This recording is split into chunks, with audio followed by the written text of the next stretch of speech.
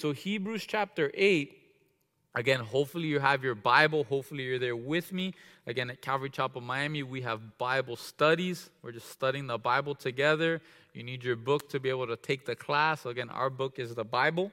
It's the Word of God. And we find ourselves in Hebrews chapter 8. And hey, let's read the first 3 verses, and then we will dive in. So verse 1, it tells us, now this is the main point of the things we are saying. We have such a high priest who is seated at the right hand of the throne of the majesty in the heavens, a minister of the sanctuary and of the true tabernacle, which the Lord erected and not men. For every high priest is appointed to offer both gifts and sacrifices. Therefore, it is necessary that this one also have something to offer. So again, if the last couple weeks have been maybe not your thing, maybe it's been too difficult, too in-depth, hey, don't worry. It was very hard for me too. But thank God now the author says, hey, now this is the main point.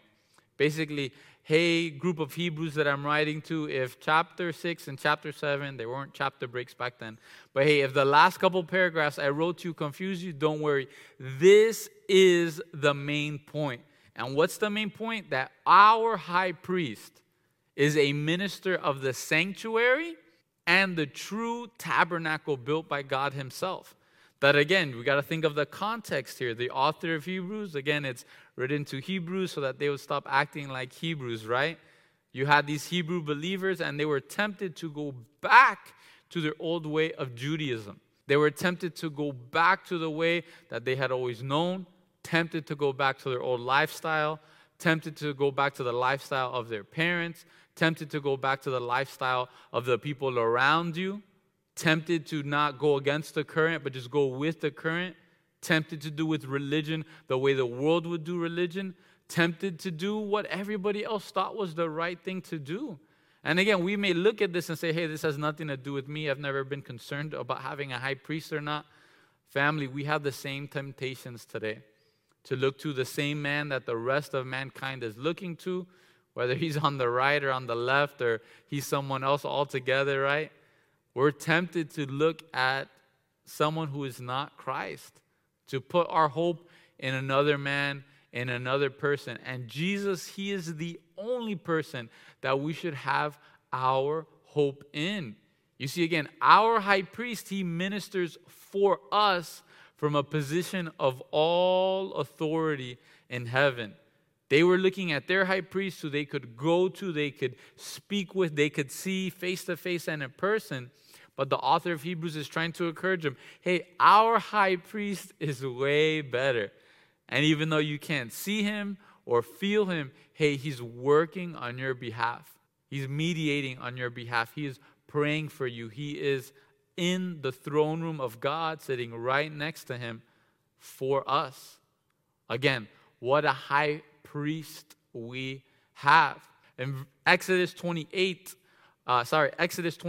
verse 8 through 9, you can turn there. We'll be looking a couple times in the book of Exodus because, again, the first tabernacle, if you would, the first temple that was built by the Hebrew people, the architect or the first one, whoever got the plans, it was Moses. And the Hebrew people, the Jewish people, thought that their temple was amazing, right? Each group of these Hebrew people, each temple, each tabernacle, they thought was amazing. We know the middle one, they didn't think it was that special, but the power of God comes in there and is amazing and is incredible. But in Exodus chapter 25, verse 8 and 9, this is as God himself is speaking to Moses and telling him, hey, this is the way I want you to build this tabernacle. And in verse 8 and 9, it tells us, and let them make me a sanctuary that I may dwell among them, according to all that I show you. That is the pattern of the tabernacle and the pattern of all its furnishings. Just so you shall make it. So again, God gave the Hebrew people the tabernacle, the plans, but it wasn't the main tabernacle of God. This wasn't the main place where God was to dwell in, right? In my mind, the first thing that popped up was Disney World and Disneyland. You see, being a Florida kid, I grew up and we would go to Disney World a couple of times and we got used to it. It was our status quo. In 6th grade, I believe, or around that time, we took a trip to California and someone blessed us and we were able to go to Disneyland. But when we went to Disneyland, I realized everything is so much smaller. You see, even the Princess Castle, it's smaller than some of the houses you see around Miami. And I was thinking, man, what is the big deal here? And again, the author of Hebrews, he's likening the difference of Jesus Christ as our high priest compared to the normal high priest. He's also comparing the temple that they were seeing, that they were used to, that they can go and offer sacrifices, compared to the true temple, which is in heaven, the throne room of God. Again, the comparison's there. It's as if you would be comparing a NASCAR racer to a remote control racer, right? It's like if someone in esports that they play racing games and they make money through video games playing racing games, and they would come up to a NASCAR racer and say, hey, I could beat you in the real world, right? It'd be insane. It's insanity. It's way out of their leagues, right? Here in Miami, we have Tropical Park, and there's those guys that play softball, and they think that they are the big papi, right? The big papi de la película, right? They think that they're the man, that they hit those home runs. All they do is softball at Tropical Park. That's all they live for, right? And they think they're all that in a bag of chips. But now if they would go against a college pitcher, if they would go against a pro pitcher, they will be whiffing. They will be doing nothing. So again, the author here is saying, hey, there's a huge difference between Jesus, our perfect high priest, the high priest within Christianity, and the high priest during the time of these new Hebrew believers. David Guzik, he makes a great point. He says, the tabernacle and the temple of the old covenant, they had beautiful furnishings, but they had no place for the priest to sit down because their work was never finished. You see, family, the work of Jesus is finished. He's seated in heaven at the right hand of God. And yet the priests, they would always be working. They had the table of showbread. They had the incense. They had the altar. They had the laver, I think it says, where they would go wash their hands. They were working all the time. There was no rest for them.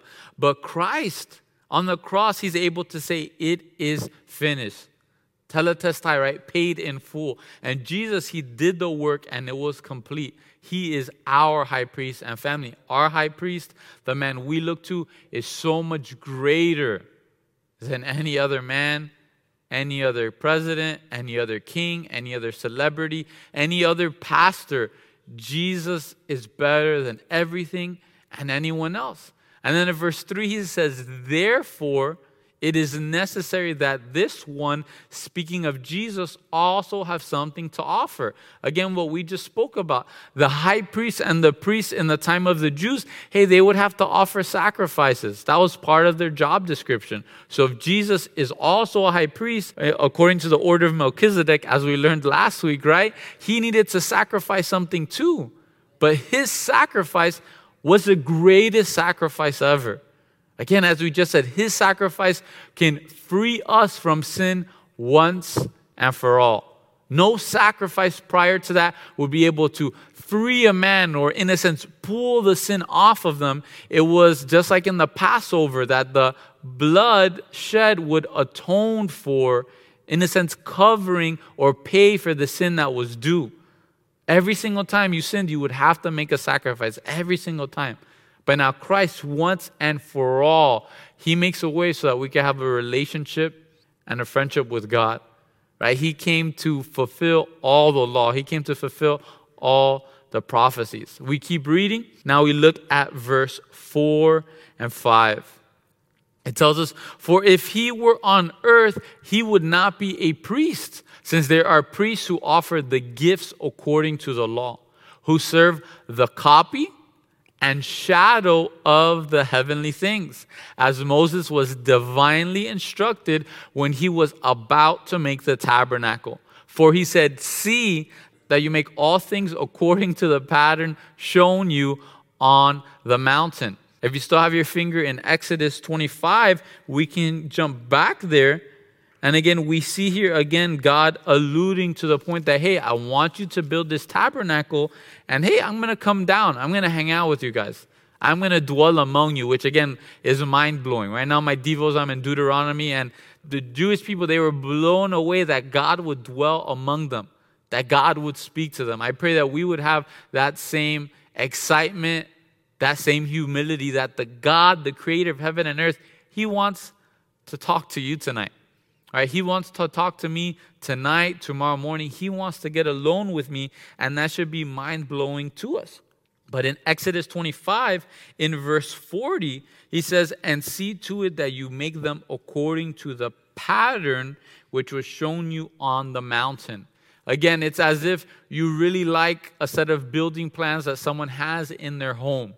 A couple guys here in the church were more and more getting into woodworking, and we're sharing different plans. Hey, look at this miter saw station. Look at this desk I made. Look at this vanity I made, right? Instead of having to spend $200 at IKEA, I got $50 of wood, and now I have a solid wood vanity. And what happens is you see someone's vanity, you see some, not their actual vanity, right? You don't want to copy someone else's vanity. But you see someone's bathroom vanity, you see somebody else's bookshelf or chair, and they tell you they make it, and you're like, whoa, that's amazing.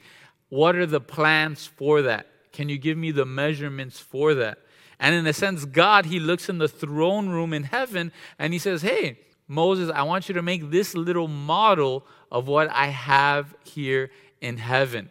That's what was going on with the temple. That's what was going on with the tabernacle. But the Jewish people, they took great pride in their tabernacle and in the temple. Again, gold everywhere, ivory everywhere. The temple was so white, they said that at certain times of the day, it would be blinding to look at when the sun was shining against it. Most of the houses to us today, they would be looked at as little shacks. And the temple was 30, 40, 50 feet tall. Anywhere in Jerusalem, you could see the temple. They took great pride in their temple, much less during the days of Jesus.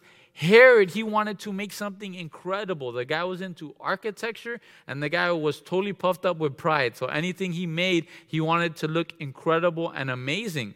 So the Jews were blown away at the way the temple looked. But again, the author of Hebrews is telling them, hey, that temple has nothing on the throne room of God. And again, family, that should create excitement within us. Do you have an excitement for heaven? Do you have an excitement to be able to one day worship Christ face to face amongst the body of believers? Is that excitement anywhere inside of you as a Christian, or is your only excitement, hey, when I can go to that restaurant again, right? Lord, I pray, please, may Texas de Brazil not go out of business, because all I'm dreaming about is going back to Texas de Brazil and being able to eat all the steak I want, and some guy with funny pants bringing it to me, to my table, right? Is that your only hope or only dream in all this, right? Or family, are you excited for heaven? Again, that's our true home. We're not of this world. That's our true home. Are we excited about it? This temple and even our church, it's just a copy and a shadow of the heavenly things, right? As I desire to be here and be worshiping and then stay silent for a while and hear all the saints worshiping out loud, family, we should have the same desire for heaven. That it won't just be our church, but it'll be all the churches that exist.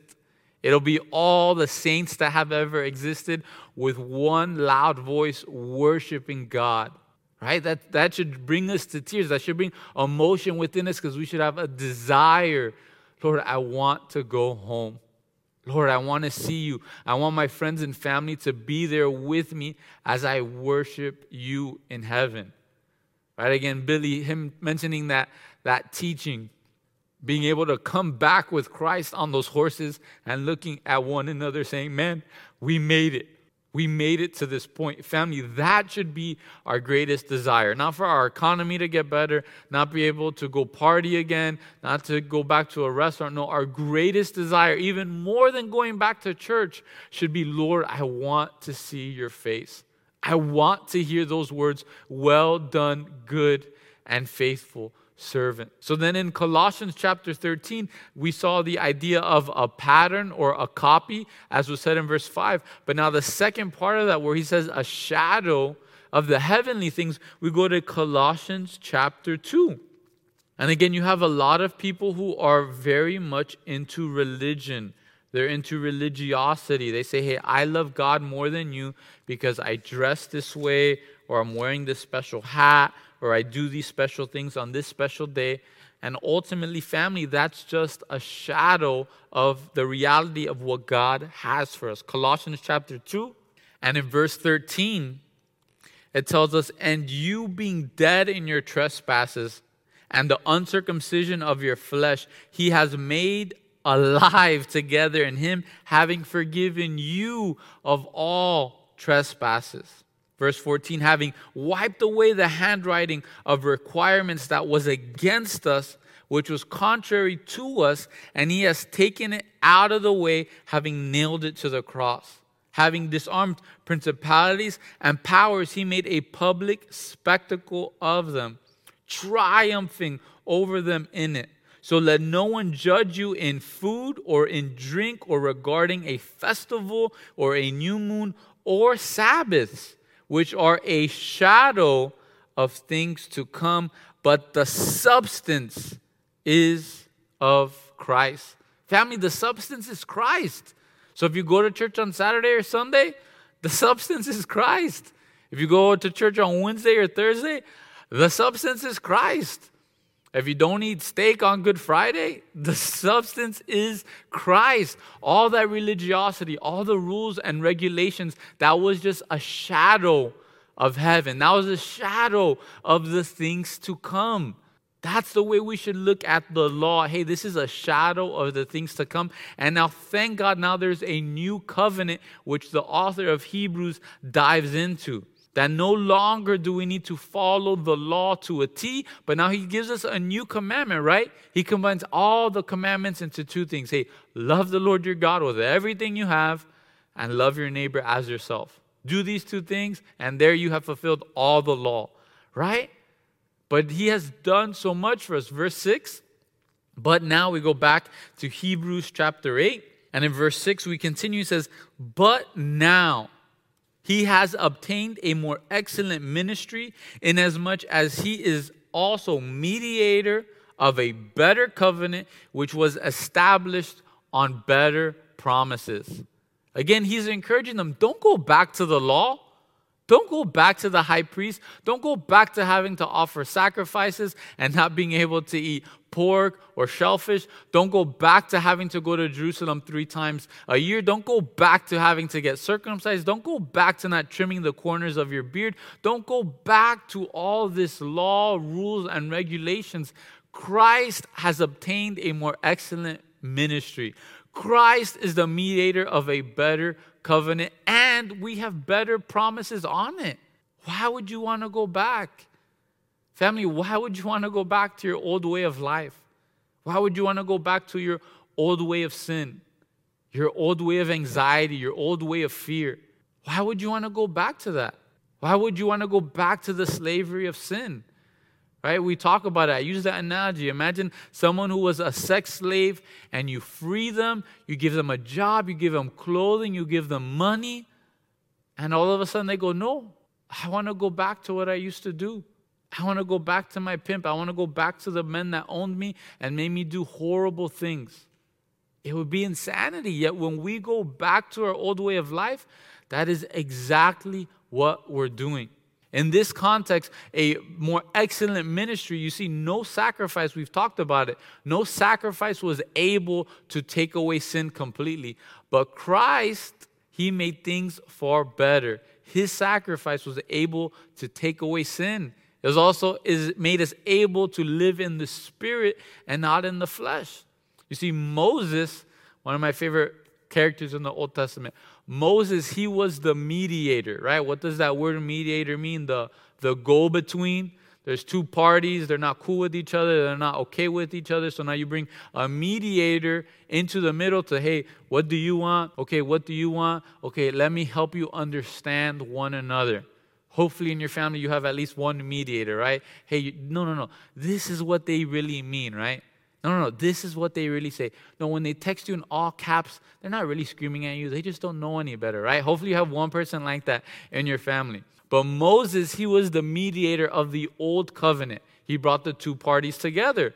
The Jewish people, they were freaking out at the mountain. When they saw the mountain shaking, when they saw the lightning, when they saw the fire, they said, nope, we're not going up there. Moses, you go up there for us. Again, God invited all of them to go up there, but they said, nope, no way, Moses, you go up there for us. So Moses, he went up, he met with God, and he mediated between God and the people. And now what he brought together, the relationship he brought, or the contract he brought, in a sense, it was based on the law and on the works of man.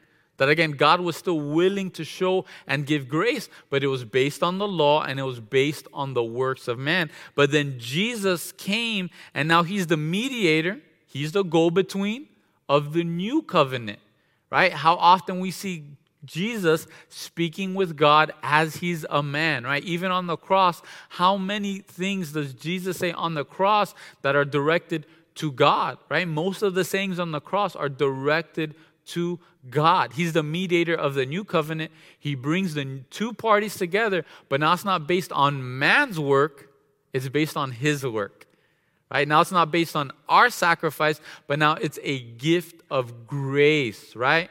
We think of Ephesians, so that no man would boast. It's a gift of grace. And now the way we live in it is not through sacrifices, but it's living in faith. It's living in faith. And now these two things, this is what brings us into unity with God. Now it's not necessarily keeping the law of the Old Testament and sacrifice. That does not bring us unity with God. But what brings us unity with God is the gift of grace that Christ Jesus has purchased on the cross, and now we need to live in faith, right? Soon we'll be going through Hebrews 11. We know it's impossible to please him without faith. We know that the just, they live by faith. We need to have that faith. And now the relationship we have with Christ, we still do those works, different kinds of works now, but now we don't do that to be right with God. We do that because we love God. Right? There's a great difference there. Now we do all these things because we love him. We don't do these things because they're going to make us more holy or less holy. We don't do these things because now we're going to go up in the totem pole of heaven, or we're going to go up and we're going to climb the corporate ladder within Calvary Chapel, Miami. That's not the reason why we do these things. Now we do these things because he loved us first, and we just want to reciprocate that love back to him. We just want to say thank you. That's the reason why we work and why we serve. Verse 7 through 9. Hopefully you're back in Hebrews chapter 8. Now he continues to speak about that new covenant which is given to us, which has been purchased by Jesus, has been mediated by Jesus. The sacrifice is Jesus. He's the whole reason for the new covenant. Verses 7 through 9, it tells us, for if that first covenant had been faultless, then no place would have been sought for a second. Because finding fault with them, he says, behold. And I love these three words. Behold, the days are coming. I guess that's way more than 3 words, right? 5 words.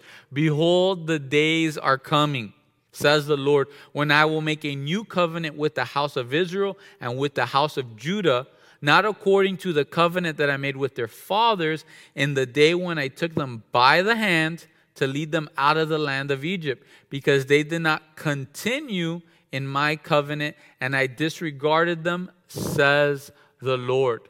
Again, he's speaking of a brand new covenant. He's going to create a brand new covenant with the people, with us. Now, if we go back to Exodus 19, verse 5, you get a picture, a taste of the old covenant.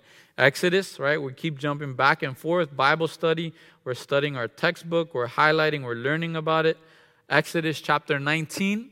He says, now therefore, if you will indeed obey my voice and keep my covenant, then you shall be a special treasure to me above all the people, for all the earth is mine. And you shall be to me a kingdom of priests and a holy nation. These are the words which you shall speak to the children of Israel. So again, it was based on, right? There was, in a sense, a little word there, right? Those tiny little words that it was based on the people, that if they would keep the covenant, That if they would stick to him and never leave him, never forsake him, never make a mistake, it was based on the people. But now we have that new covenant. That now Christ is the one that has done everything, and now we just hold on to him. Right? Lately we've been reading a lot about just abiding with Christ. Now that's what we must do. We just have to abide with Christ. He's done all the work. Now we abide with him. And just like whenever you fall in love with someone, you're willing to do more and more to bless them and please them. This should be our heart with the Lord. And now some people, they take this scripture and they take it out of context. They see, you see, God, he's done with the people of Israel. God, he's replaced the people of Israel with now us as Christians. People of Israel, they're terrible. They crucified Jesus. A bunch of garbage, really, right? Matthew 15, verse 24. This is Jesus himself, right? Some people forget. Jesus, he's Jewish, right? Some people forget about that. But in Matthew 15, verse 24, it says, but he answered and said, I was not sent except to the lost sheep of the house of Israel. Again, Jesus first and foremost came for the people of Israel. Then you can think of that parable, that groom who his father, he sent to the specific people, hey, you're invited to the party, you're invited to the wedding feast, and they made a ton of excuses not to go. So he says, hey, I have all this food, we have this great and amazing party, go on the highways and byways, and you invite everyone and anyone you can find. And that's us. Now we are those Gentiles, right, who get to be invited into this covenant and friendship and family with God. You can be reminded of Acts chapter 1, verse 8. Again, Jesus says, hey, you shall receive power when the Holy Spirit has come upon you, and you shall be witnesses to me in Jerusalem, first and foremost, and all Judea and Samaria, and to the ends of the earth. Again, family, God, he is not done with the Jewish people. He still loves them. They're still very special to him. And again, we believe, and hopefully you see it as a church, as a person, that he's going to bless those that bless him. He's going to curse those that curse them. And I believe, I know Pastor Az believes, a lot of pastors believe, the blessings, the joys, the riches that we've seen in America, a lot of that is due to the friendship and relationship that as a country we have had with Israel. And we as a church, hey, we love going to Israel. Can't wait to go back to Israel. Can't wait to go on that trip once again. We love going to Israel, right? We continue back in Hebrews chapter 8. Now we look at verse 10, and the author continues to dive into the new covenant, right? Verse 10, for this is the covenant that I will make within the house of Israel after those days, says the Lord. I will put my laws in their mind, and I will write them on their hearts, and I will be their God, and they shall be my people. Again, the Lord, he's now willing to do the work for them. He's willing to do the work for us. So again, I say it all the time. Many times we just try to work on our outside appearance as people. We think Christianity is here just to help me on my outward appearance, to look kinder, to edit my habits, to edit the way I act and treat people.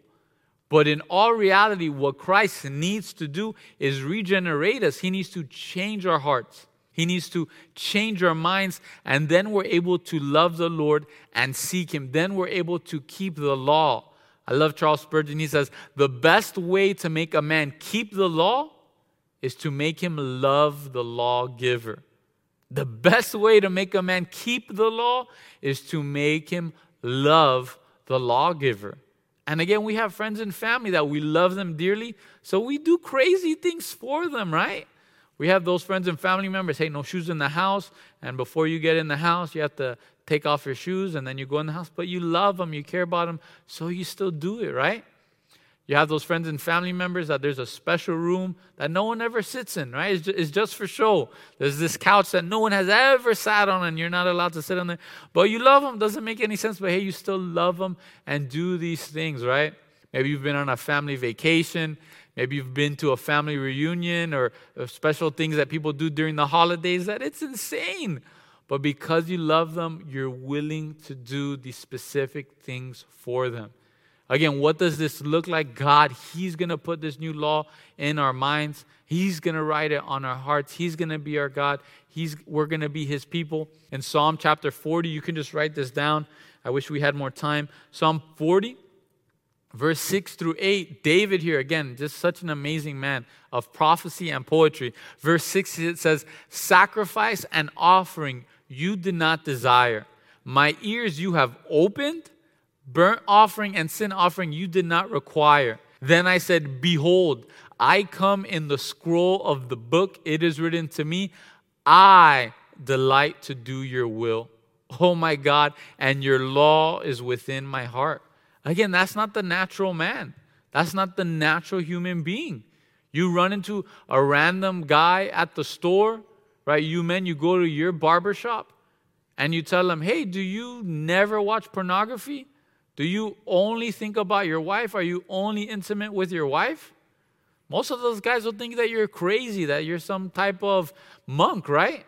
This is not what is meant to be in our heart. But now when we come into this real and right relationship with God, then we are like David. Where now, Lord, I delight to do your will.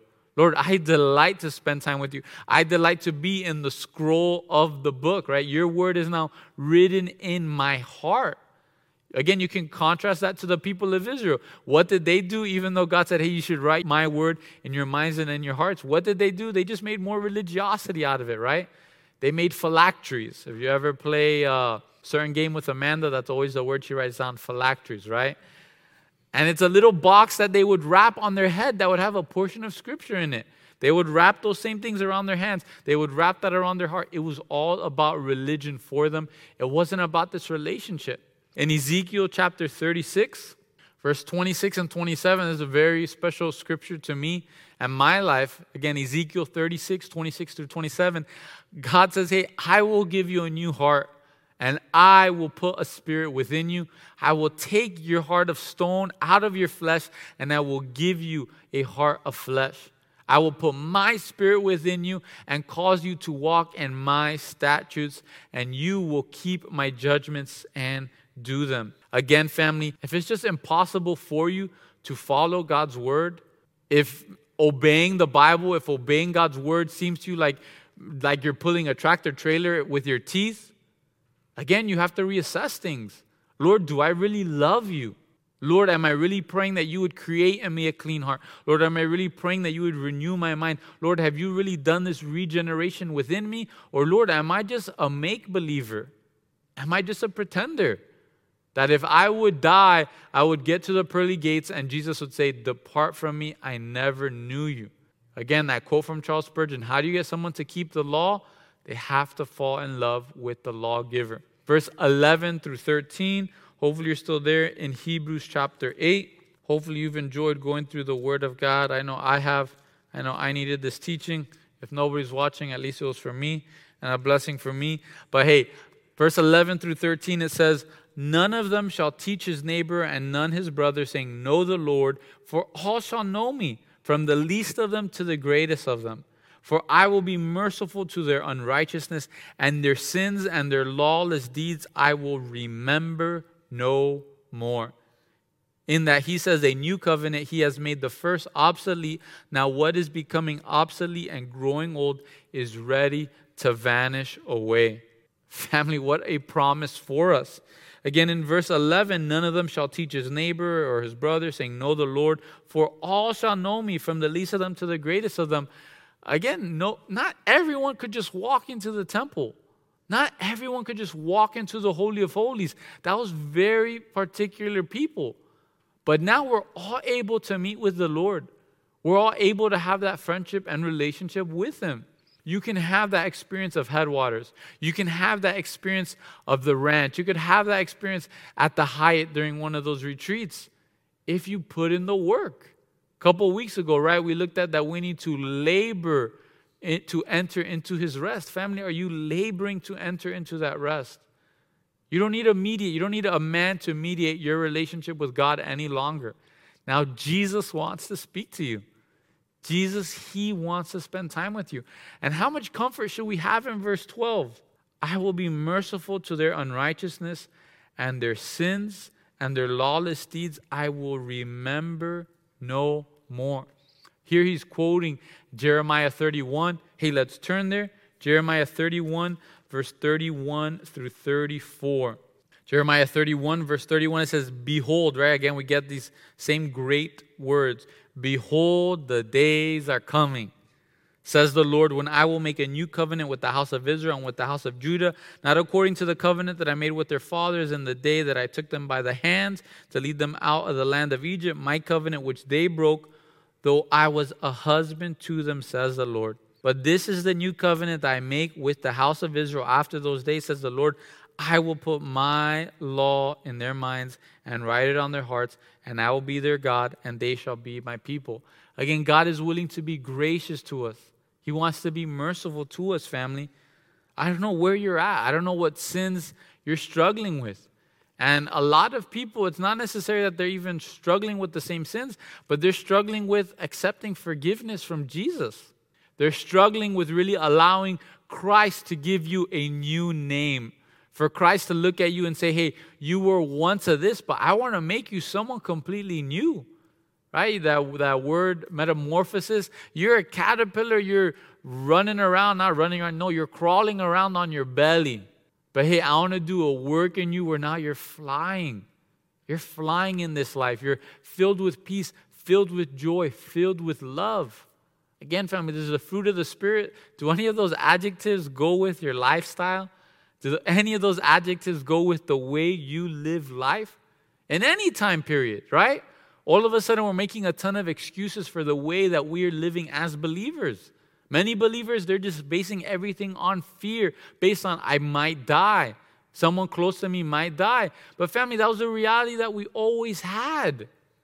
You might die, right? In fact, the stats, everyone dies, right? Every single person dies. Think of the believers of old. Think of the believers that we have in the Middle East. Think of Sam and Bina in India, where them obeying God can cost them their life by a government that will kill them and harm them if they follow God. Family, hopefully we're living in the truth of God. Count the cost. Count the cost of following Jesus Christ in the good, in the bad, and the ugly. We're promised that in latter times, hey, there's going to be more and more hatred towards Christians. Being thrown in prison, what will we do then? If the government tells you, hey, if you go to church, if you proclaim Jesus, you and your family will go to jail, will go to prison. Have you counted the cost? Are you ready there? Again, you should count the cost. You should allow yourself to go to those dark places in life. Lord, would I really still seek you? Lord, would I really still honor you? Lord, do I just sing these songs, but truly they mean nothing? And again, we could pray like Peter, Lord, I believe, but help my unbelief. God, I want to be there. Right now, I'm fearful, I'm anxious. I don't know if I'm there, but God, may you do that work within me. And like Gideon, he can look at you afraid, hiding in a cave, and he can say, you mighty man of valor. Because if you allow God to take hold of your life, if you obey his word, if you allow yourself to see yourself the way he sees you, right, then he washes away your sins. He gives you mercy. He forgets your sins. What an amazing God and high priest we serve. Verse 13, again, he says, a new covenant has been made, and now the first, it is obsolete. Now what is becoming obsolete and growing old is ready to vanish away. You can be reminded of Matthew chapter 14, verse 24. And Jesus, as he's having the Last Supper, as he's serving the disciples the Passover meal, he said to them, this is the blood of the new covenant, which is shed for many. Again, there's a new covenant, family. Once Jesus died and resurrected, we're in a new covenant, and now the old one is obsolete. What does that word obsolete mean? It means no longer in use. It's a style which is no longer current. So again, for these new believers, their old way of life, their old way of religion, it was no longer of use. It was no longer current. It was out of style. It was gone. And now clothing, style, hey, it comes in and out. But think about technology. Once a technology is obsolete, it's done with. It's dead. It's over with, right? When was the last time you grabbed your old iPod, right? that had 32 megs of space, right? That's old. That's obsolete. The other day I was talking with Frank, and man, a floppy disk drive, right? When was the last time you saw a floppy disk? We used to watch those movies, and the kill codes for a nuclear missile, they would be like grabbing the floppy disk. That's a coaster nowadays, right? And now if you've really been through it, you had the big floppy disk, you'd be playing Oregon Trail and different things like that. But those things are obsolete. Those things are obsolete. Imagine being given a brand new computer and saying, no, I don't want that. I want to go back to the old way of life. I want to go back to Windows 98. I miss that little, what in the world was he, right? That little clip, right? That little pin. Man, I miss him telling me what I'm doing wrong and just crashing my computer all the time. I love this new internet speed, 200 megs. That 200 gigs, hey, that's amazing. That's phenomenal. I really want to go back to dial-up. I just miss the noises, right? Right? I miss that so much. This is what these believers were wanting to go back to. They wanted to go back to their old way of life. They wanted to go back to the old religion, and it made no sense to them, family. And the same is true for us today. Don't go back to your old way of life. Don't go back to your old way of sin. Don't go back to your old way of fear and anxiety. Don't go back to your old way of depression. Don't go back to your old way of those vices owning you, of alcohol and drugs. Don't go back to going to pornography every time that you're down. Don't go back to gossip. Don't go back to tearing people down. Family, there's a new covenant. A new covenant that is not obsolete. It is the newest and best thing out there. Nothing in this world will give you peace except for Christ. Nothing in this world will give you true meaning that will never move and never be shaken except for Jesus Christ. He is the way, the truth, the life. No one comes to God. No one comes to heaven. No one comes to peace or joy except through Jesus Christ. And finally, again, God is so good. Right after this letter is written, a few years transpire, and guess what happens? The temple was destroyed. The priesthood was done, was over with. There was no more sacrifices. Titus Vespasian, he comes in and he destroys all of Jerusalem. So again, imagine if these Hebrew believers said, okay, Jesus, you were great, you were awesome, but it got hard, it got difficult, people were making fun of me, so now I'm going back to the old life, I'm going back to the old way, only to see the temple destroyed. Family, God knows where you're at. He knows the future. He sees things ahead of time, so we need to trust in Him more than ever.